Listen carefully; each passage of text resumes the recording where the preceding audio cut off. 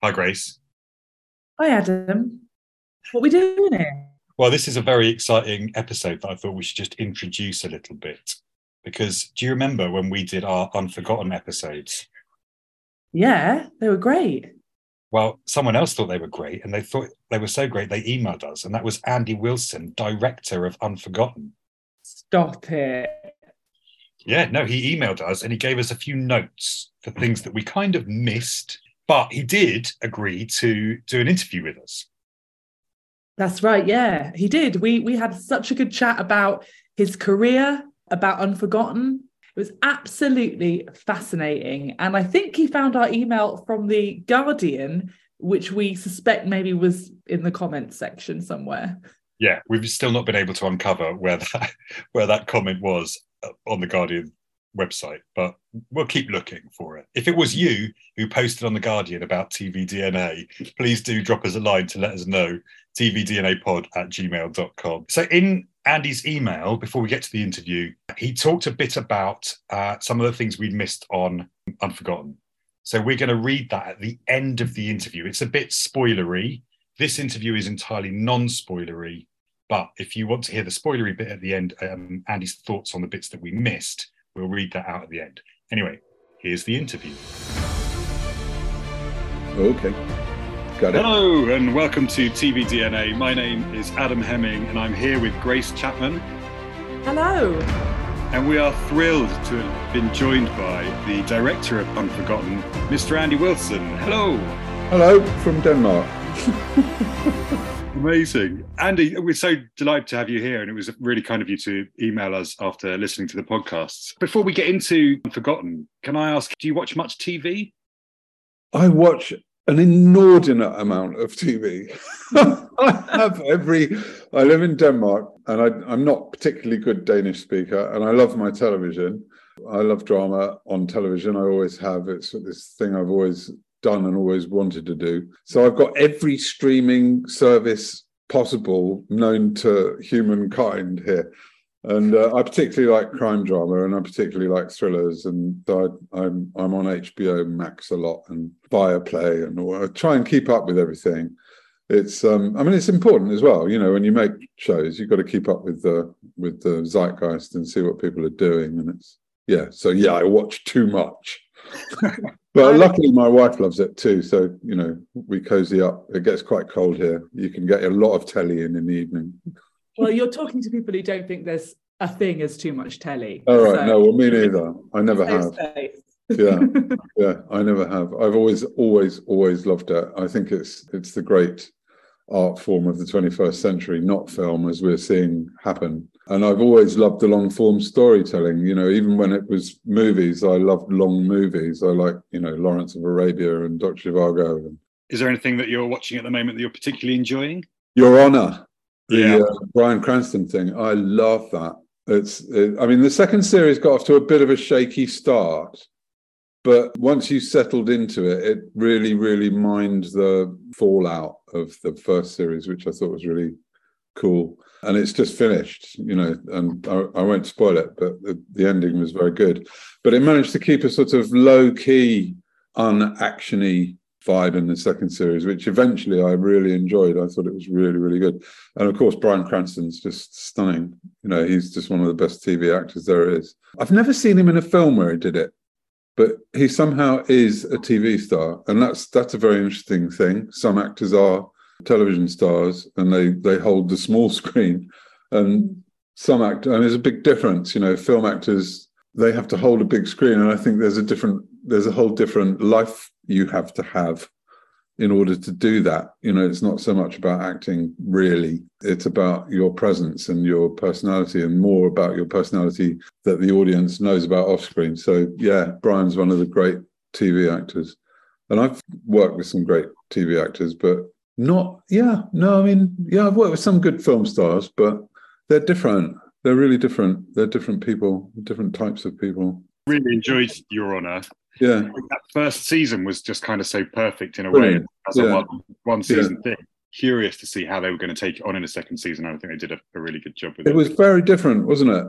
Had the same DNA, but it was a very different beast. It was much more of a chamber piece. and about how the various characters had to confront that event, the past, and what they did. It was terribly well worked out. Really enjoyed that. I loved The Last of Us as well. I almost didn't watch it because I thought, I'm not a horror fan. I never go to see horror, and I never really have liked horror. I'm very squeamish about gore. I don't do gore in Unforgotten or many of the things that I've done. I will always avoid it if I can.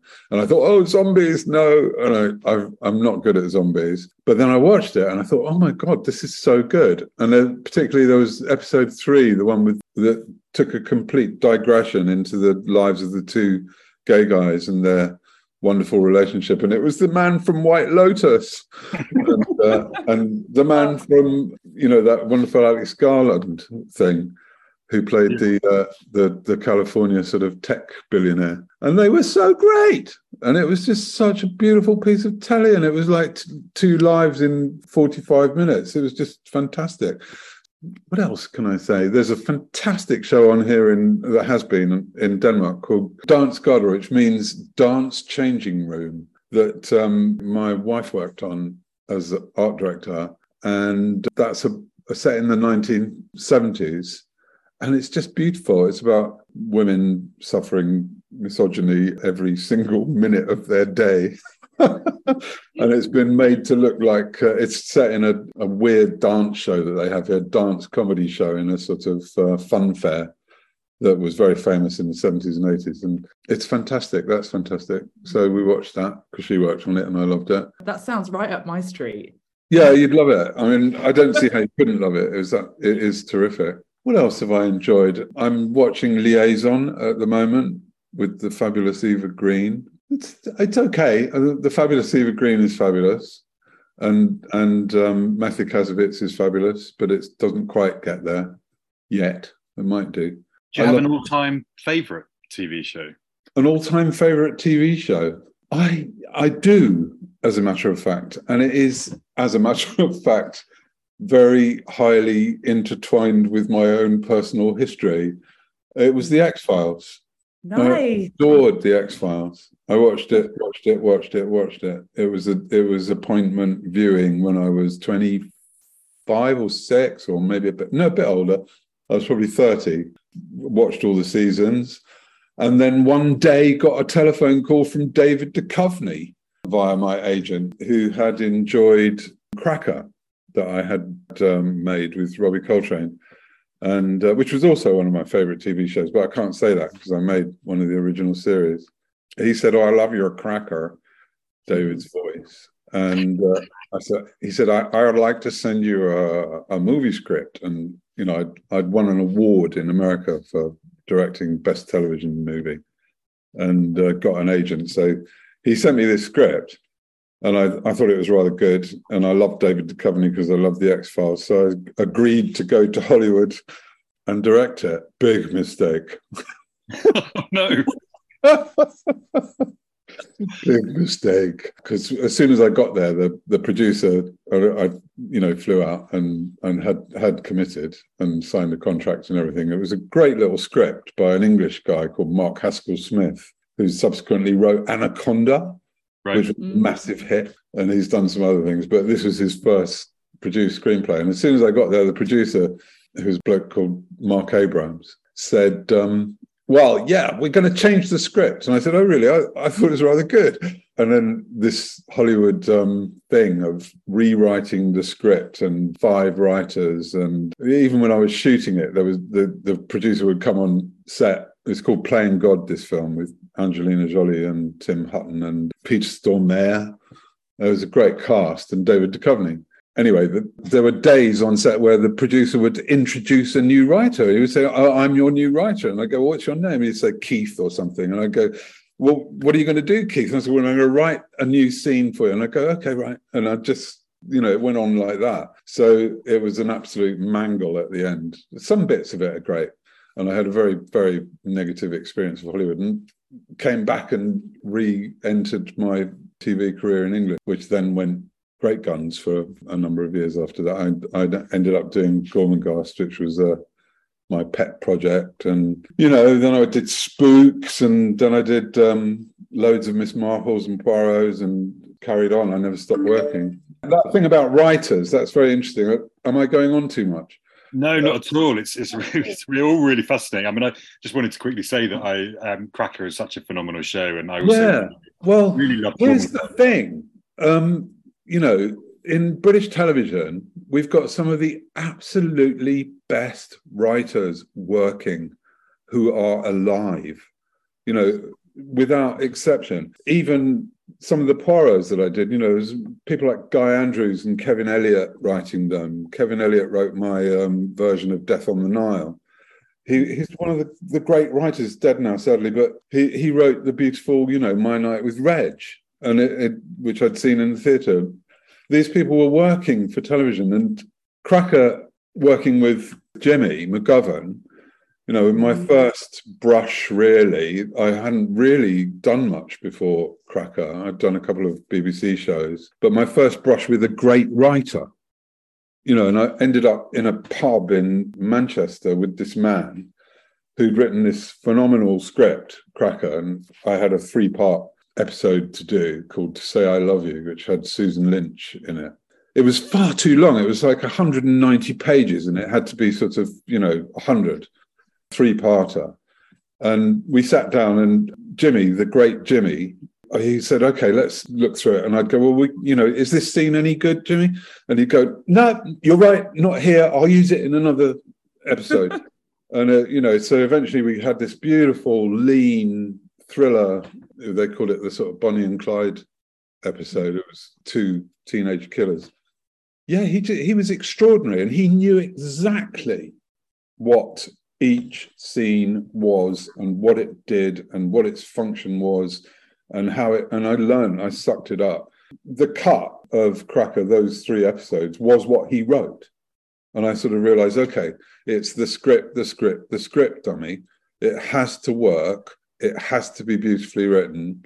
And, this was all jettisoned in Hollywood, of course, because that's a different system. But then, I've worked with these fabulous writers, and now I've come to Chris Lang, who writes Unforgotten, and I suddenly have, in later life, discovered a writer whose work I just can see. He writes it, I know how to make it. I know how to cast it. I know how to shoot it. It's just a completely symbiotic thing. I read these scripts. Obviously, we talk about them and we edit, but we shoot and put on screen exactly what's written. Exactly what's written.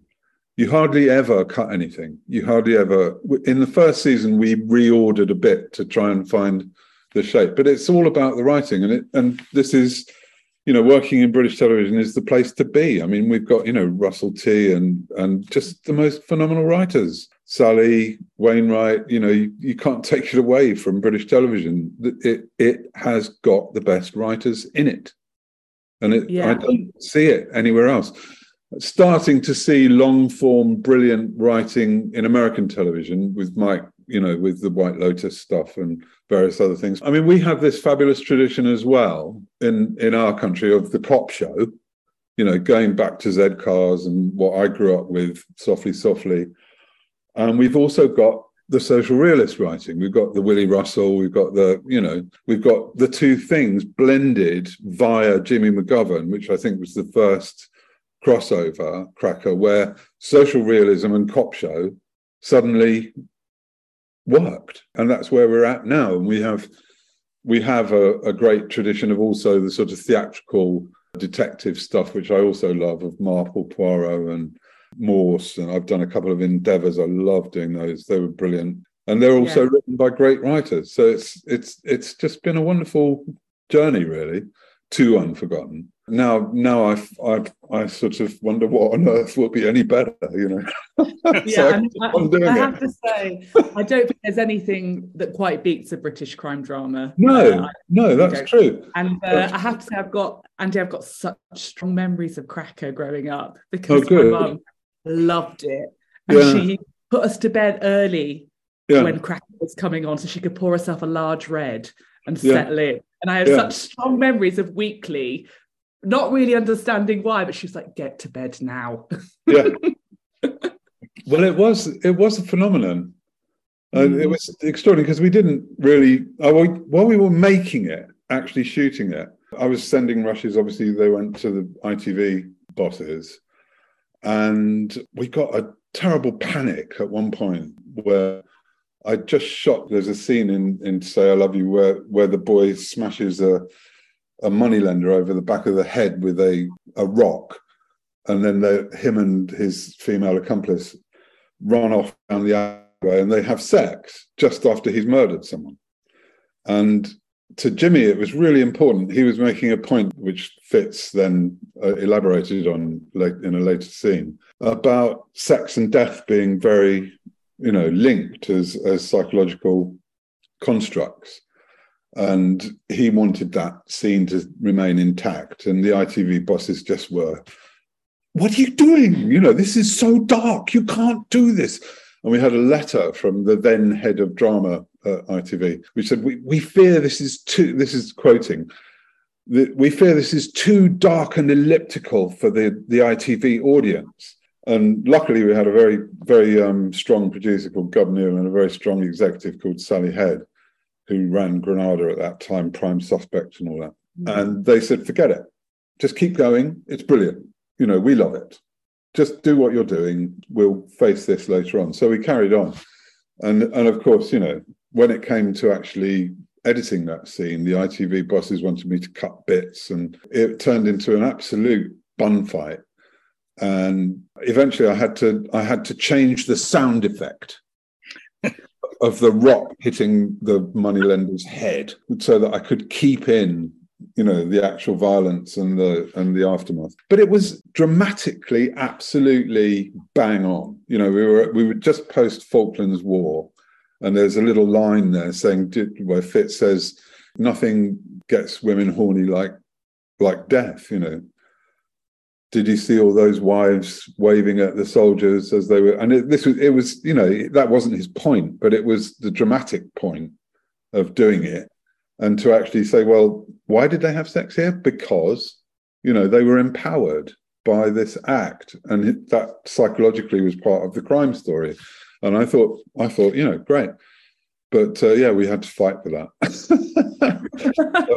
You were talking earlier about script and how you can Chris's work and you can see it in your head. Yeah. We were just interested to know, it sounds like you come into the Unforgotten process quite early on. Yeah. How closely do you work with script? He sends me them one by one, mm-hmm.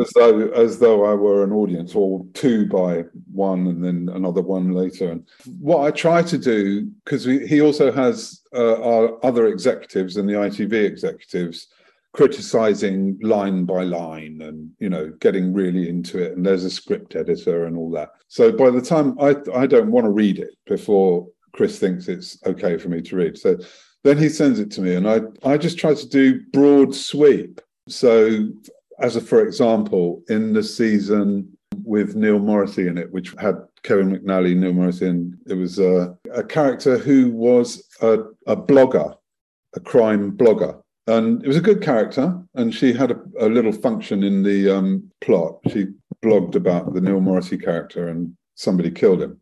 And that was fascinating. But in the original scripts, there was vast swathes of story about this character, and you got her background. She went to a newspaper and couldn't get a job and decided to sort of be a blogger and so on. And I just when I read it, this is how it works. I just said, well, I don't need that. I didn't say change that line, change this line. It's like broad sweeps. I don't need that. And I say that works. That doesn't work. I don't buy that. I do buy that. Wow, that's good. Elaborate on that. And it's big stuff. So the script's edited and worked on before it comes to me, and then I do that. And then we go into a lengthy prep. We have the longest prep, I think, of any show on the planet, where we cast in a room, we meet everybody who we're considering, we talk it through. And Chris is there, which is really unusual. He comes to the castings, and we've set that as a kind of standard for the show. And through the hearing the actors read it, we do actually develop it even more. So that process becomes organic towards the shoot.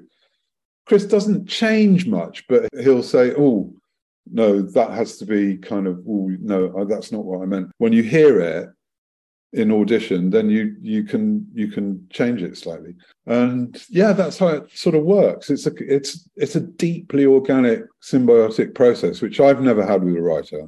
I value and prize it beyond almost what I can express. It's extraordinary because I don't write. I'm a visual person. I do visual things.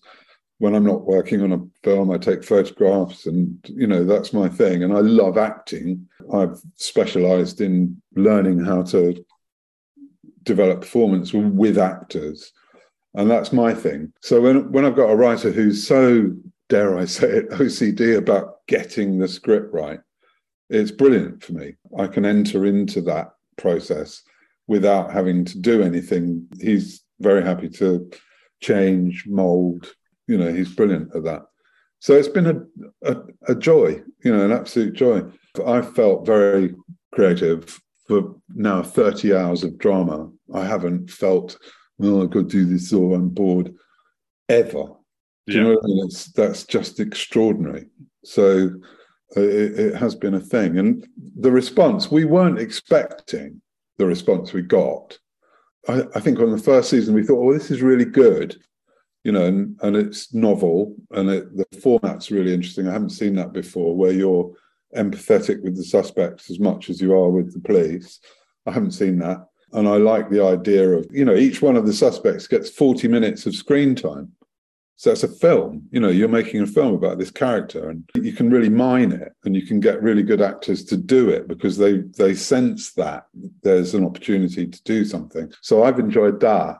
And but we didn't think it would be a huge hit. Nicola Walker, when we started it, wasn't a massive star. I mean, she was very well known, and I loved her, but we just didn't know. When we got the sort of first batch of 5-star reviews, we all just went, "You what?"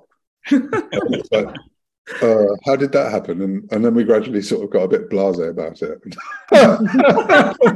When they were 4-star, we were kind of like, oh, well, it's not 5-star. So it was a surprise. But I think everybody involved in the project on season 1 just loved it. That was the atmosphere on set. This is good, isn't it? Yeah. Oh, this is good. Oh, yeah. Look, well, let's do our best, shall we? That was sort of how it evolved.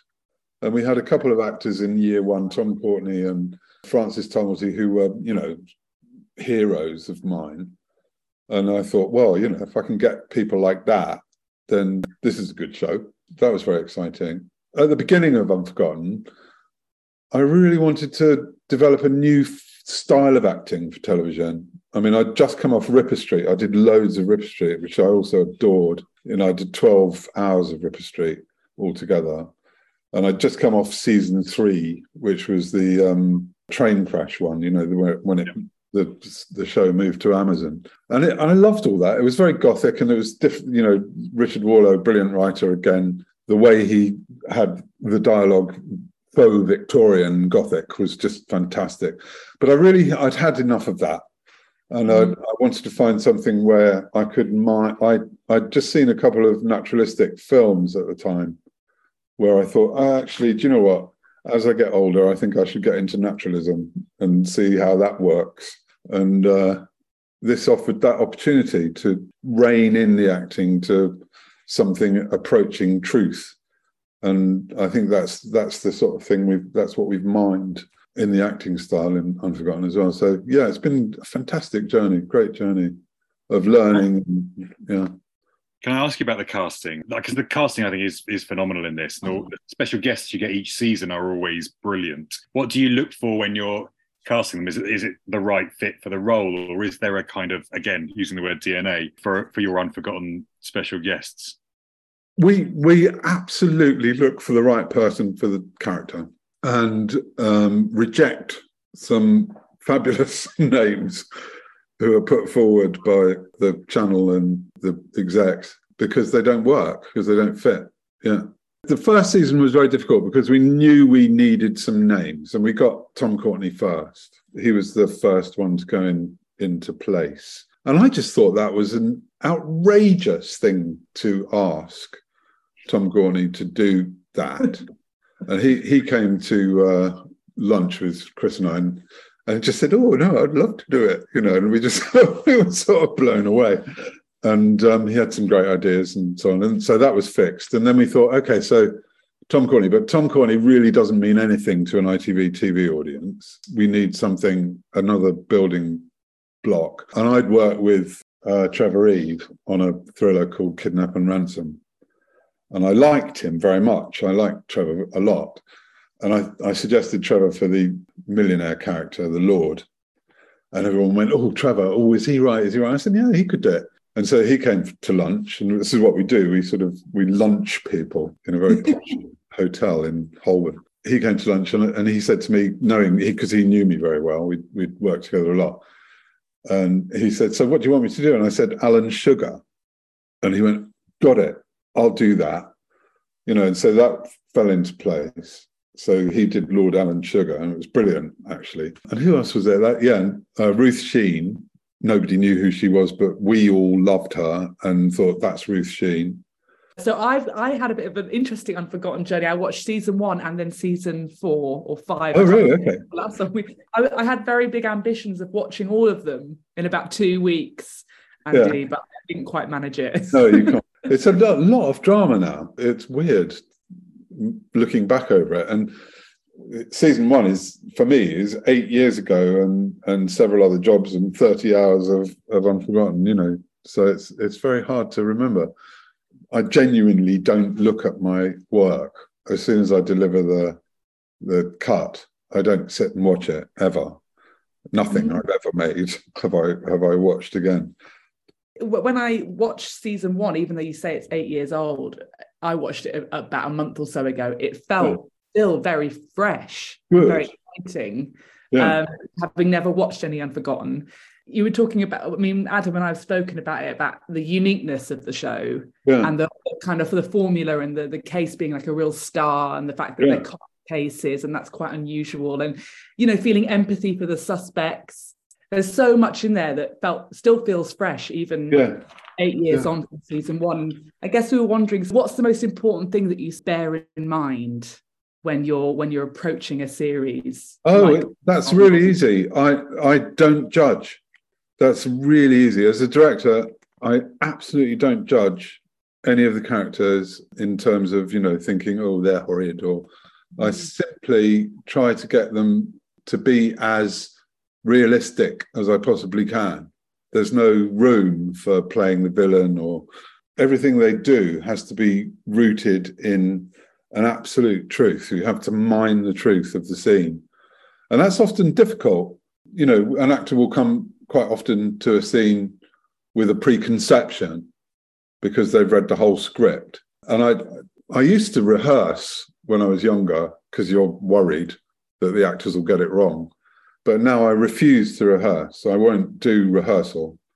I have a read through. I talk to the actors as much as they like on the telephone, but I will not run a scene with an actor before hitting the set. And I won't let them interact with anybody else before hitting the set. So when you hit the set, I tend to think that you get an incredible veracity of the situation in the first couple of takes.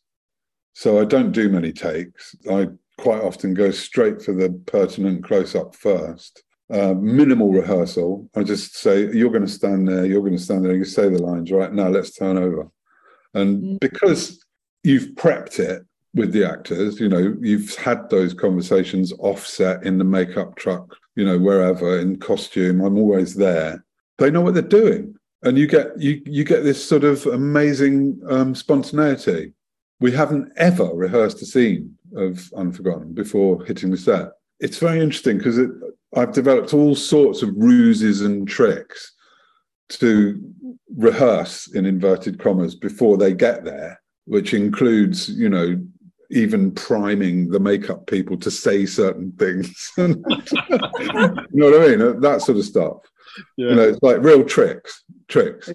So that when they get to the set, they don't feel like they don't know what they're going to do. It's been laid in but it hasn't been laid in a fixed rehearsal theatrical sort of way. So I'm trying to get that truth is the absolute thing that we're always looking for. And you know, nine times out of 10 we get it. And when I don't get it, I can usually edit around it. But it's generally, I mean, actors love that. They love the spontaneity. They love having the responsibility taken away from them. It's very interesting that, you know, if you rehearse in a rehearsal room, they go away and they go, oh, was I any good? And they're doing that for sort of 3 weeks before they get to the actual scene. So by the time they get to the actual scene, they've almost had a nervous breakdown about how they're going to do it. And was that right in the rehearsal room? And did I do... Whereas if you just know your lines and you kind of osmotically taken in the character and the situation and the people you're going to be working with. And I don't think you can do it on every show, but on this show you definitely can. You know, the scenes present themselves as little moments of truth, and you just have to capture that, and that's great. You know, there's some of those scenes in the interview room, like the one with Alex Jennings. Oh, well, with Tom Courtenay, he had 11 pages on an interview room scene, and I didn't rehearse that at all. I said to him on the day, you know, do you want to do it, all these scenes all together? He goes, oh yeah, no, I'll do it all. And I said, okay, well, should we do the close-up first? And he said, well, that's a good idea, because I might forget it after that. That technique of going to the close-up first came from Tom.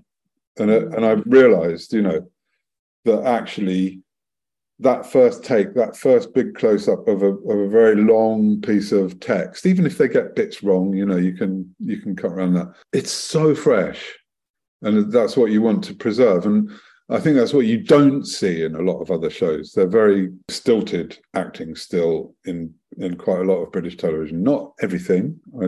There's things that I really admire from the point of view of acting.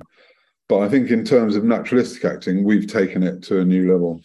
It's fascinating. It's like, you know, cinema drama acting rather than television acting. It's sometimes even a bit mumblecore, but we have very good soundmen. There is a real authenticity to it, I think. That's what you're looking for. Which is brilliant. Obviously, you mentioned Nicola Walker, but losing Cassie was a big thing for the fans. What I've heard, some of the cast as well. How different was it for you directing the show this year without her?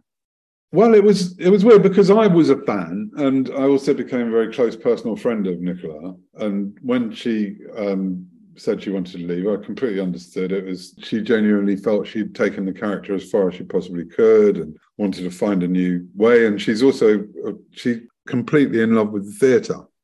And she wanted to do more theatre, and indeed she went straight to the National and did more theatre. And I thought, yeah, okay, but what do we do? I mean, I wept more than any fan while I was editing the last episode of season 4. Every time, every single time. And I have to see it about 100 times, you know, which is essentially why I never watch my old work, because why would you? I wept every time. I wept every time. And what was interesting was you're weeping about the character. It wasn't because Nicola Walker's dead, because she's not. You're weeping about a fictional character passing away. And you just sort of went... I mean, that taught me something about drama, which is that, you know, the invention of these fictional characters is something deeply human that we all can relate to. And I got death threats from friends and family, you know, because they thought it was like I'd committed homicide on a family friend or member. You know, it was like we'd killed her. Oh, how could you do that? You know, I'll never speak to her again. And it was all pretty genuine. So I was shocked by it, and then we thought, how do we do it? And then Chris said, you know, oh, I think I can do it. And then he literally, when the last episode of season 4 went out, ping on my email came episode 1 of season 5. The only one he'd written. He'd only written one.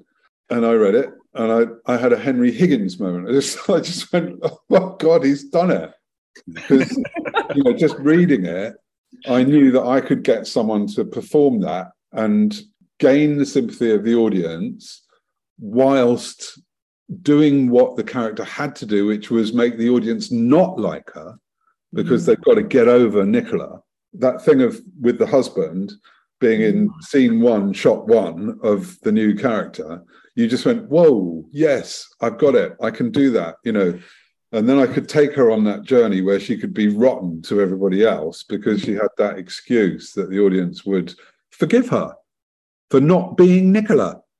It's genius. Do you know what I mean? So clever, so clever. I thought, so clever. And that was literally on the day the 6th episode of season 4 went out, Chris sent it. And I knew when I'd read it that we're going to do that. Yeah. It is so clever. And you were talking about, you know, the kind of grief that people felt about this. I think TV is obviously very different because these people are in your living room. They come into your home, you're eating dinner with them once a week. They feel really part of your life and sometimes family. I'm not remotely, I mean, there's been loads of TV characters that I've wept over, you know, well beyond the final episode at losing them. It's just such a clever move to bring Sinead in that way. Well, he's a clever boy, Chris. He really is. I relaxed and I just thought, well, if we find the right person, and then there's all the talk about should she look like Nicola? Should she be, you know, completely physically different, whatever? And then we just thought, no, let's just find the actress who does that part best. And it was quite clearly Sinead. You know, she had this very funky energy. And I thought I could really harness that and, you know, make it very different, the sort of slight zappiness of her, which is her, you know, it's her. And she was up for it, which was very important because I think she's very intelligent and she realised the boots were of a very large size. She was slightly scared of the challenge, but she hit it well. And I think we really bonded. It was. I look forward to doing another one. Yeah, it's really if we get it. Yeah, is season 6 something that's in the pipeline, or is it who knows at the moment? We're the same as every other show. We wait for ITV to say, "Would you like to do another one?" And then we go, "Yes, please." Right. And they haven't done that yet. So, do you have episode 1 from Chris in your inbox? No, but I do know the idea. But no, I haven't had episode 1 in the inbox yet. No, I'm looking forward to that. I think there might be a script being discussed at the moment, but I don't want to see it until it's real. We're going to have to wrap up in a little bit. We're big fans of Matthew McFadden and Jerome Flynn. Oh, yeah.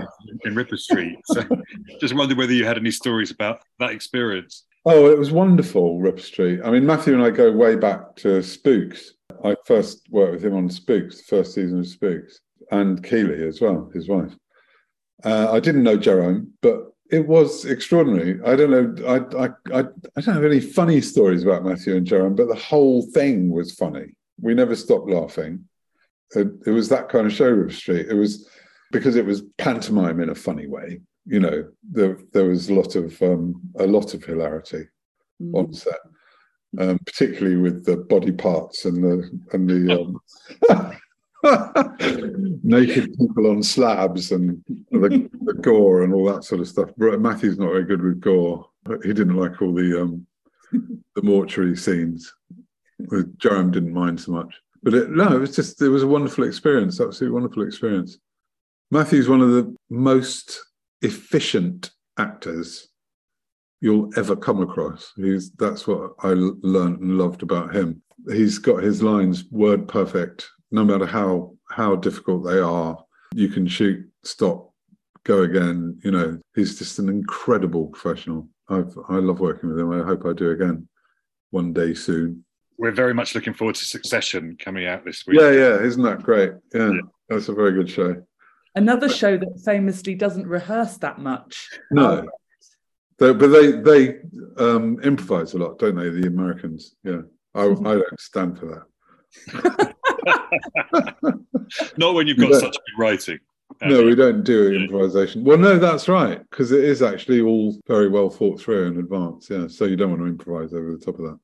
There's plenty of room for improvising in, you know, the action stuff when there's no words. We've talked about Cracker, Ripper Street, Unforgotten, to name just a few. And we'd love to just ask, if you had one piece of advice to give sort of someone wanting to get into TV directing or writing, do you have that one piece of advice you might give them? I was given a piece of advice I was when I was young, I was a performer, and I wanted to direct, and I wanted to make film or television. And I was working with Derek Jarman. He'd seen a theatre show that I'd done, and he wanted to make a film of it, but that never happened because sadly he passed away. I said, "So what do? I want to make a film." And he just looked at me and he said, "Just do it." And that's it. You have to pick up a camera, get some actors in a room. And that's what I did. I started making little films of my own, like he did with Super 8 and video and whatever I could lay my hands on. I knew loads of actors, so I could get them in a room and work it out. And then I did I knew lots of people doing theatre shows, so I offered my services as to record stage shows. And I just got a little Sony Hi8 camera, and I said to the people putting shows on, "You've got to take 3 days out of your run where the actors come in during the day, and I'll get on the stage with them and I'll shoot the show, and then I'll go away and edit it, and you'll have a sort of filmic record." And people loved that. I did hundreds of them. Turned into my job for a while. I mean, they've all sort of disappeared without trace, of course, because they're in the archives of theatre companies. But that taught me how to, what do I need in close-up? What do I need in a two-shot? What do I need? How do I tell this bit? This is a good bit of acting. Where should I be? And that was my intro really into staging film and television. Then I moved on from there really. I was very lucky. You need a lot of luck, but really, if you just do it and you make something that people can look at, then you've done it. You've made a film, or you've made a show, or you've made a painting. That's it.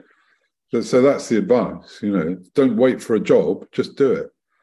That's straight from Derek Jarman. Yeah, he just said, "But just do it." He looked at me as though I was an idiot. He just did it. Yeah, he was a painter, and set designer, and just thought, "Oh, I'm going to make films now," and did it himself. Oh, Andy, this has been so brilliant. Thank you so much.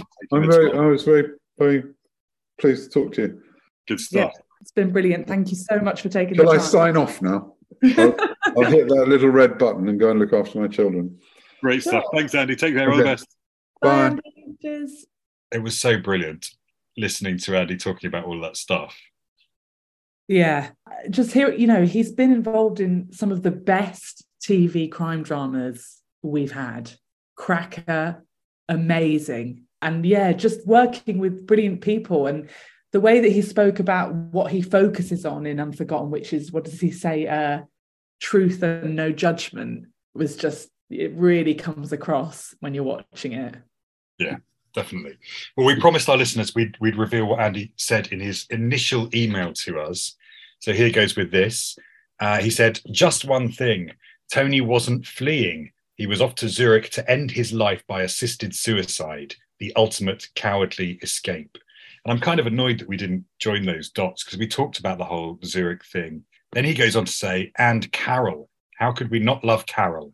A decent guy whose whole existence was wrecked by association with the chaos of Precious's life. He was there to illustrate the spread of the damage to otherwise innocent lives. His line, 'How do any of us know why we do bad things?' was one of my favourites. Great performance from Max Reinhardt, who captured the moral confusion of an ordinary man with dark obsessions caught in an impossible web. He had to come back to face it, which was brave, or run for his whole life from his shame.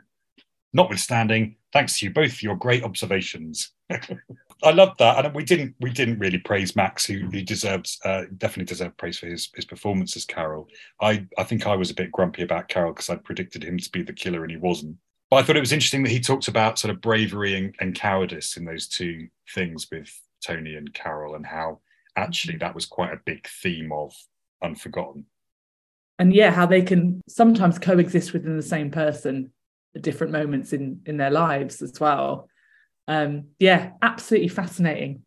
Huge thank you again to Andy for chatting with us. It was such a pleasure and a privilege. And we hope you enjoyed this episode, and do listen to our Unforgotten episodes if you haven't already. And if you want to let us know what you thought, you can do as Andy did by emailing tvdnapod@gmail.com or engaging with us on the socials, tvdnapod on all good platforms. You can also petition ITV for season 6. We await that news with bated breath. Thanks for listening. Bye.